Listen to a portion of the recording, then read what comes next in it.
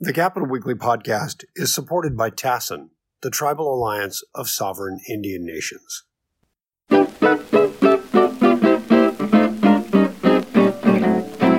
Welcome to the Capital Weekly podcast. I'm John Howard, and I'm joined, as usual, by my colleague Tim Foster. Hi, John. And our special guest today is Harmeet Dhillon, San Francisco attorney, Republican official, really involved in the civil liberties and a bunch of other things as well. So, Harmeet, thank you very much for joining us today. Thanks for having me. So the first question, I guess Tim and I were both interested in, is what's your take on the leak of the Roe v. Wade, a draft decision? It was written in February. Does that have any impact that you see on our elections here in California? We're very provincial, we're California driven. So does that have any impact, you think, on our elections coming up next month or afterward? Well, I have a lot of thoughts about this, but on your specific question, from listening to Governor Newsom speak about this issue this week, you would think that the Supreme Court, if it were to enter this order or something like it, would be banning abortion in California. Of course, as we all know, and sophisticated people know, that's completely false. California has as liberal abortion laws as any state in the United States. And that's not only is that not going to change, I think he's pushing a drive for constitutional protection for it. And so what I see in California is we're actually, if not at the rock bottom in terms of political diversity, we are either maybe slightly bouncing back from that. But I think that politicians in California on the Democratic side, which really controls the state, you cannot be a pro-life or even soft on 9 months abortion in California right now in the Democratic Party. That's not where Americans are. So if anything, it's likely to have an impact politically outside the state, but in terms of moving the needle for candidates in the primary and in the general election, I don't really see a practical impact. You know, there are already protections in California law. Despite that, the governor said he wanted to put propose a ballot initiative, as did the leader of the Assembly and the leader of the Senate, aiming it at the November ballot when he is up for re-election. So what's your take on that, on a ballot? Yeah, that's a good question. That's a good question. That's obviously, first of all, completely fake and redundant, but it is designed to turn out Democrat voters for the election. And that in turn is designed to help his party, not him, because I don't think it's going to really impact his race, but it's designed to help his party with the congressional midterm elections. And so that said, it drives voters on both sides, and Republicans picked up 4 seats in 2020. We have a couple of pickup opportunities and retain opportunities right now. We have a historic number of Democrats having retired. And with gasoline prices sky high, housing prices sky high, rapid and rising inflation, and infrastructure crumbling, and frankly, rising crime throughout the cities of California, I actually think that, this abortion issue is, again, pretty baked into the populace there. Your enraged soccer moms who are really driven by that issue are already voting Democrat. They're already turning out because they're already getting this hype from Planned Parenthood, National Abortion Federation on a weekly basis anyway. So I don't really see it moving the needle, but that is the point of it. Well, in San Francisco, there aren't that many Republicans in San Francisco. You're one of them. You're a Republican lawyer in San Francisco. I think you're sort of an endangered, or used to be anyway, an endangered species there. So we're all going to die. So yeah, we all are, right. I'm resigned to it. And you're also active civil liberties issues. You've been on the ACLU. You're not easy to classify. There aren't a whole lot of Republicans on the ACL board. I say that without a scintilla of evidence, but I've covered politics for 40 years and I don't recall a whole lot of them. So how do you explain sort of this paradigm, so to speak? You're not easily classified, I guess. And maybe that's a great thing for most of us, but what do you think? Well, I think politics has become this reductio ad absurdum today, where people feel the need to, using Alinsky tactics, put people in a box, label them, categorize them, and attack them. And that's sort of how our politics has been. It wasn't always like that. It wasn't even like that in the United States Senate 20 years ago, where you had people on opposite sides take different votes and then go out and have drinks together. I don't really see that today in American politics. And I don't know where that innocence was lost, if you will. But I'm a lifelong Republican, but I was very alarmed after 9/11, 20 years ago now, 21 years ago now, to see the Patriot Act get passed virtually unanimously, except for Barbara Lee, I think was the only one who voted against it. And also to see people of South Asian and Muslim backgrounds being told to report to FBI headquarters in Los Angeles to, sort of register themselves or, report for questioning. That really enraged me as a civil rights activist. And so I spoke out about these issues. The ACLU of Northern California invited me to join their board. They did not realize I was a Republican at the time. I think it's fair to say they just assumed that somebody who cares about privacy and liberty must be a Democrat. That's a false assumption. And so I enjoyed many spirited debates on the board of the ACLU. The ACLU of 20 years ago is not the ACLU today. I cannot imagine any circumstance in which, by the way, they would even bother with any of the same issues that I care about. I have remained a civil libertarian throughout my entire legal career, dating back to day one of that legal career. And I will probably until I hang up my hat, if you will. So there's a lot more conservative civil rights litigation. That wasn't a thing other than Christian and pro-life litigation 20 years ago. I won 3 cases at the United States Supreme Court in the last 18 months on 2 on religious liberties issues, a 3rd by my nonprofit, and then a 4th on the vaccine mandate on behalf of Daily Wire. That's a civil rights issue. And so I think there's a lot of activism and enlightenment now on the right about these issues. And that's a great thing. More lawyers and more courts talking about our rights, whatever the perspective. I think it's better for America. So I'm very proud to be a pioneer in that field. And where I'm doing it from, it doesn't matter anymore. I now have almost 20 lawyers at my firm, and they're in 5 offices around the country. I do happen to live here. I love California. I got the question yesterday on Twitter, why do you still live there? Why do you live in San Francisco? I said, well, it's beautiful here. California's got 40 million people, and it's worth fighting for. It's worth making it better. And so that's why I'm here. What do you think caused the poisoning of the bipartisanship? Why did we lose that? Why are people not as partisan, more hyper-partisan than they were before?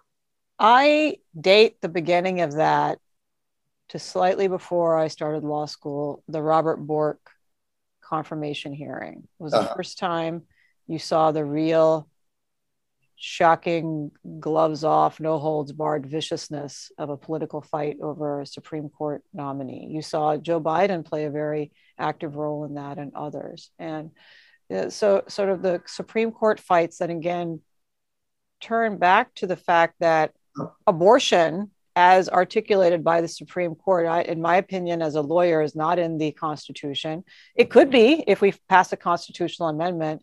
It is not widely accepted as a norm that you should be able to abort your preborn child in the 9th month, even in the 6th month.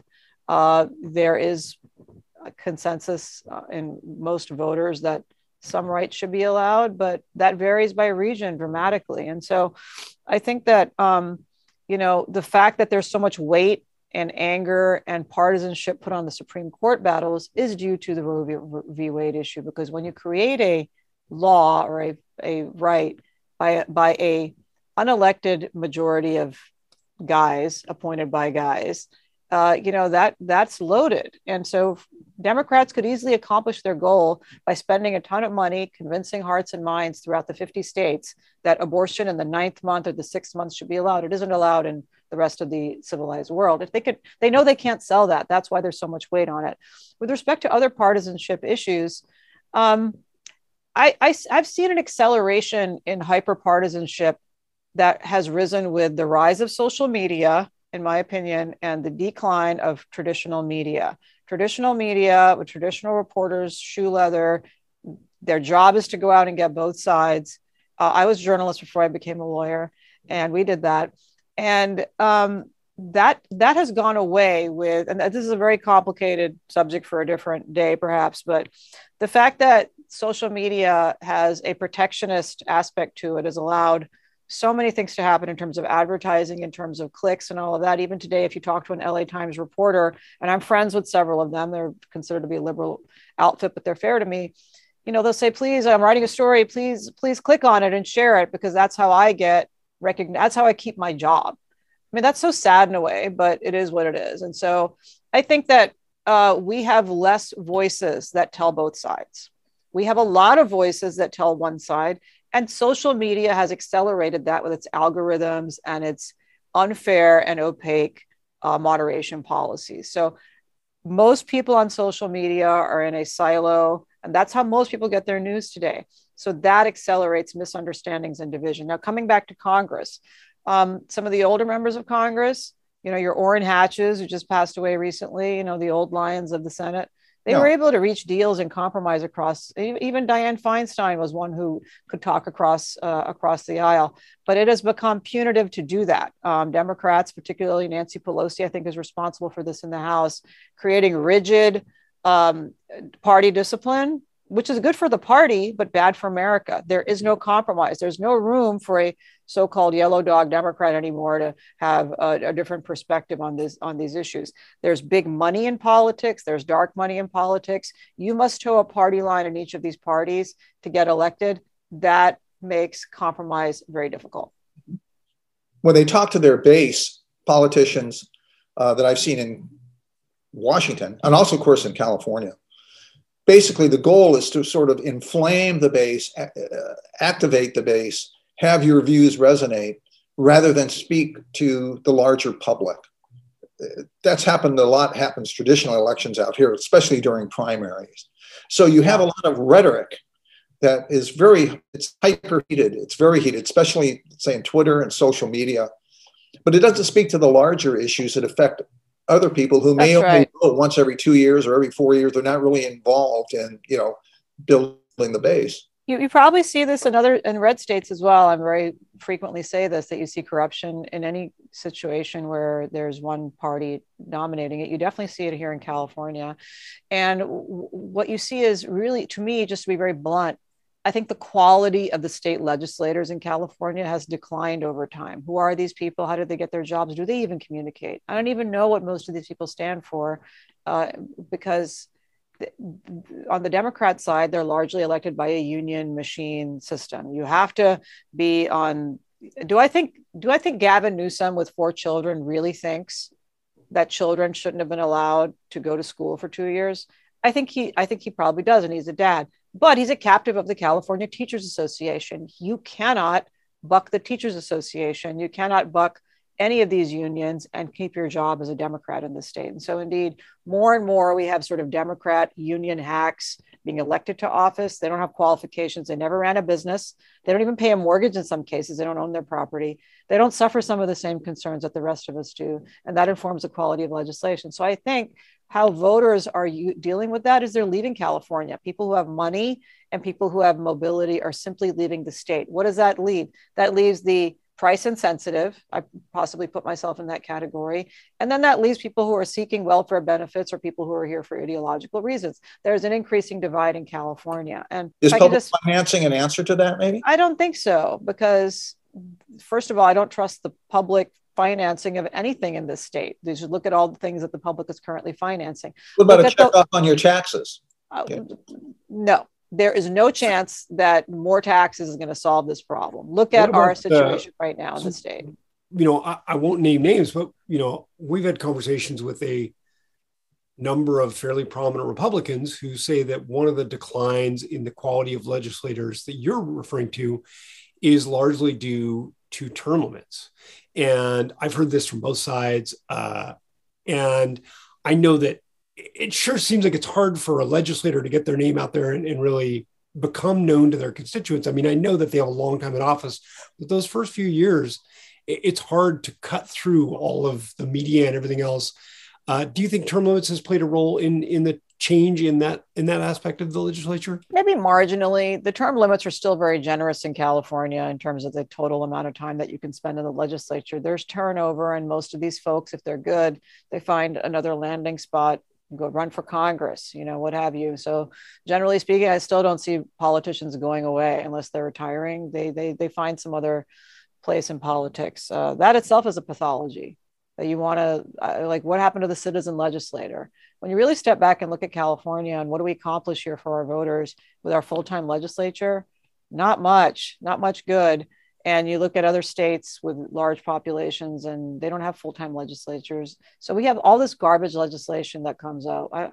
I saw something today. It wasn't a state thing. They might have been San Francisco. San Francisco declared yesterday, like, stuttering day or something, and they like probably spend a bunch of tax dollars on bringing some people together for a press conference to talk about stuttering. I mean, I sympathize, but I've got asthma. Where's like the asthma day, you know? So I I it's bet you just it's silly. probably there. There It probably is one, and then that's probably going to be say it's a disease of people of color and blah blah blah. There's just all this hype that doesn't have to do with the real concerns of California voters. If California Democrats really cared about the poor and the dispossessed and the people who have to drive 2 hours to get to work because housing prices are ridiculous, thanks to the California legislature, we would have suspended the gas tax. There's simply no accountability and no pressure in the state to do the things that are better. And there's no, and everything is viewed as giving into the other side. There don't have to be sides on some issues, just like we need to get things done for California. And so I think that, you know, you are starting to see when I said, I'm not sure we've reached rock bottom, or maybe we've reached rock bottom and we're bouncing back.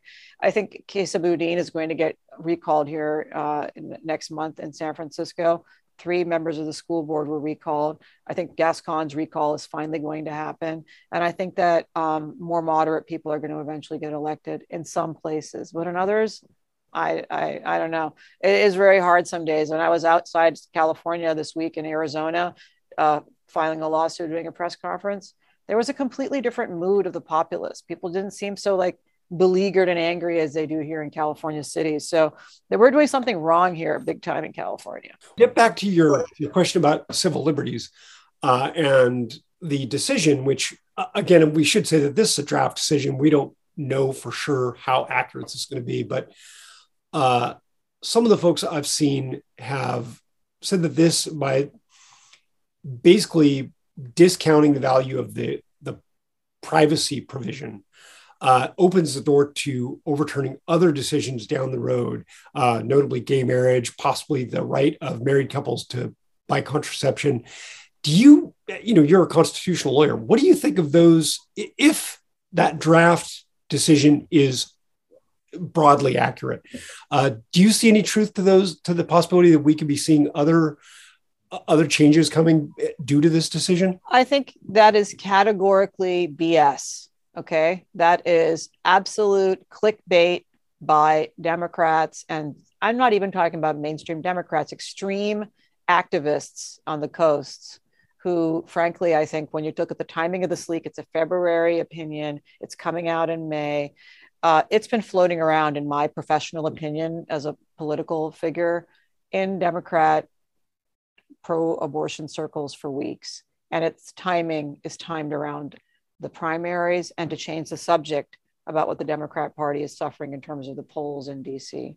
Now, if you read the opinion, if this becomes the opinion, Justice Alito is very careful to deal with that issue. And if you forget this opinion and look at the jurisprudence on which these rights have been founded has been built on a norm that I think is really not contested by anybody, namely that if you're going to find these fundamental rights in the interstices or the lacunae of the Constitution, equal protection, due process, it has to be on something that's widely accepted. There's a common understanding in the culture, in the community. Loving versus Virginia, interracial marriage. Literally nobody is talking about that except Democrat hysteria mongers in DC. Okay. In terms of contraception, ditto. Nobody in either party is talking about removing contraception. No justice is talking about it. There's literally no market for that idea. In terms of gay marriage, I think the fact that you had conservative justices sign on to the opinion and there's been little blowback, frankly, I don't hear any conservatives talking about that issue. And people are very mixed about it on the conservative side. If they're religious Christians, even some of them say, well, I don't agree with this in my church, but you do you. I really hear no demand for that. Abortion is of a completely different category of its own because it involves not one person. I think everyone can agree women should have control over their bodies, but these are 2 people's bodies we're talking about here, or in some cases more than 2 people's bodies. And so that's really the fundamental issue. And then secondly, what is ironic is that modern science has really changed this legal issue or how the public sees this issue as a social issue. Because 50 years ago, when Roe was passed, we did not know that 15-week fetuses, like in the Mississippi case, the Dobbs case before the court, have brain waves. have heart function, can differentiate music from sound, and can feel pain.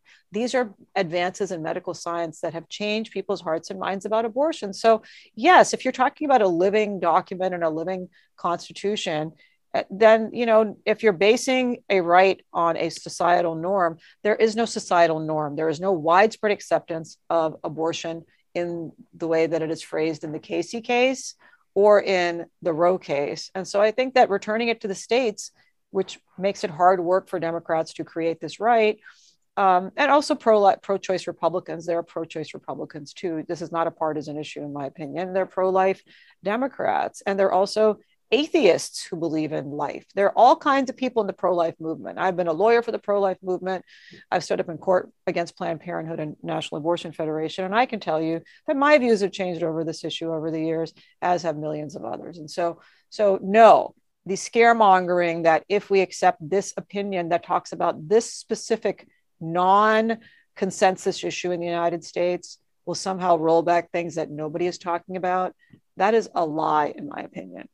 Well, you're saying a non-consensus, but I think John can probably correct me, but the last polling I saw on this, somewhere in the neighborhood of 70 to 80% of Americans believe that abortion rights, there should be some abortion rights. I mean, you're right. Some abortion rights, yes. But I mean, at least however, not in the 9th month. What the White House press secretary said this week was that President Biden believes in abortion being legal, no conditions, up to the time of birth.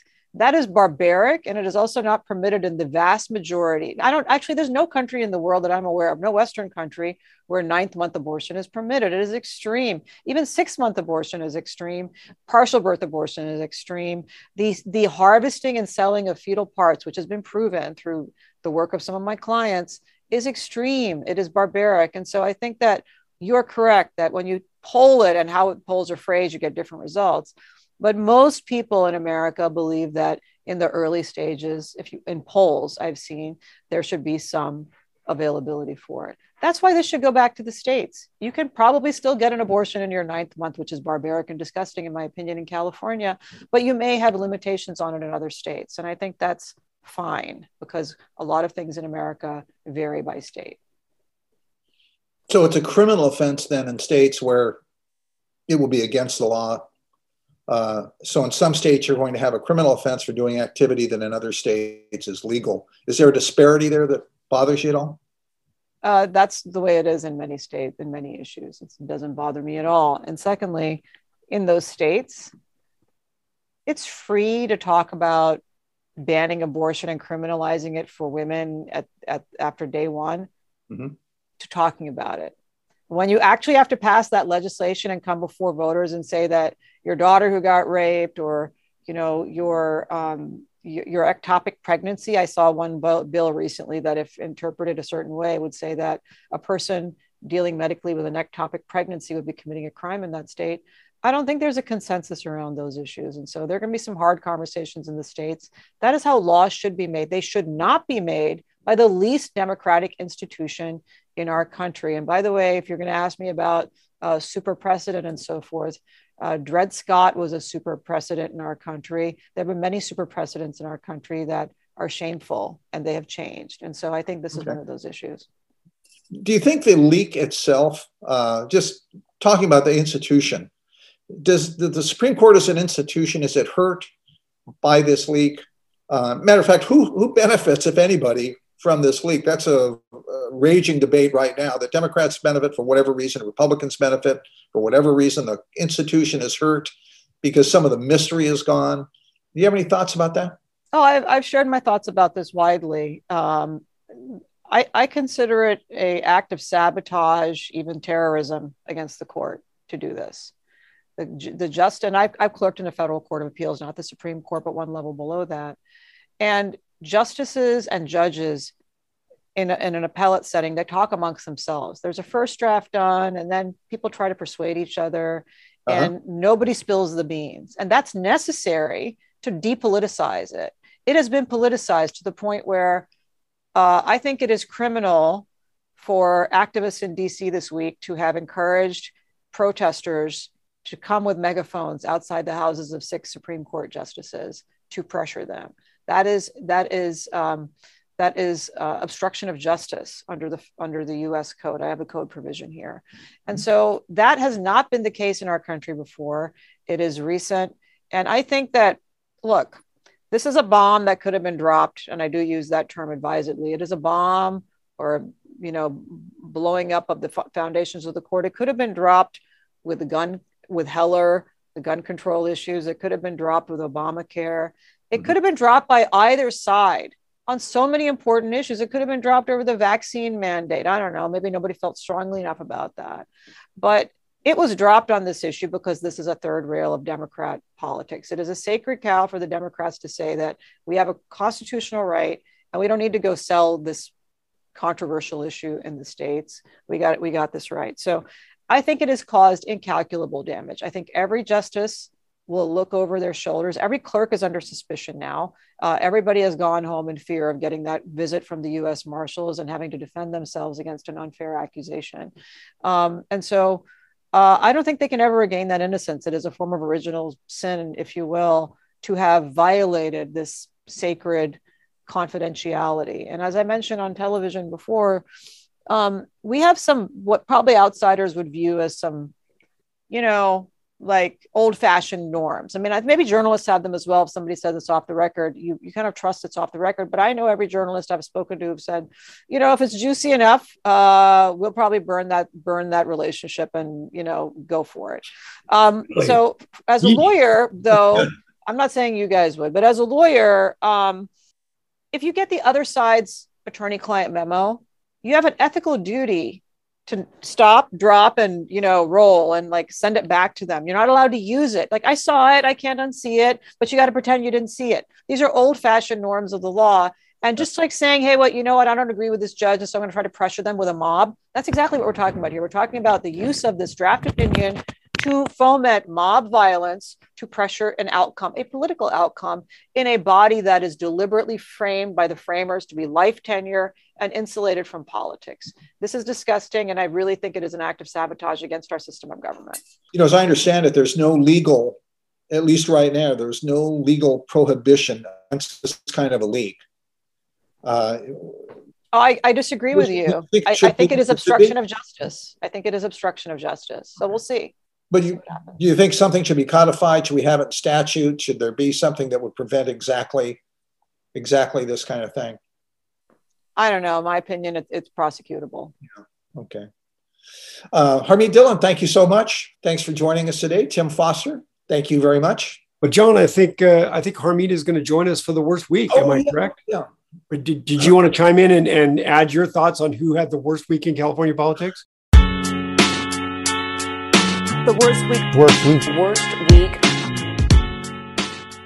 Yeah, well, we were chatting about this a little bit before, and I tweeted about this earlier today. When I read the story about how Betty Yee inserted herself into the, I will loosely call it, contracting process for PPE masks from China, I believe, at the beginning of the COVID thing, I was really disgusted to see the highest financial official in terms of disbursements in our state instructing a shady vendor who never delivered, to not put things in writing, to not say that she was involved, to be putting in words for vendors, and to be encouraging no bid contracting. It's literally, we protected her, we elected her in California to protect us from exactly this kind of corruption. And I use that term advisedly. So I hope that there is some political will in this state, even amongst the Democrats, cozy crew of guys who just keep swapping seats to get to the bottom of this.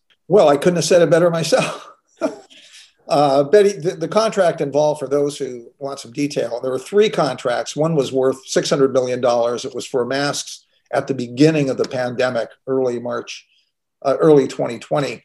And what had not been heard before, but was learned now, is that the controller, Betty Yee, a Democrat, had email exchanges with principals in the company that later were targeted with fraud allegations. The money was eventually clawed back, but Yee, according to the emails, which is what's new, has been released about this, exerted pressure, exerted leverage, and wanted to have the contract approved.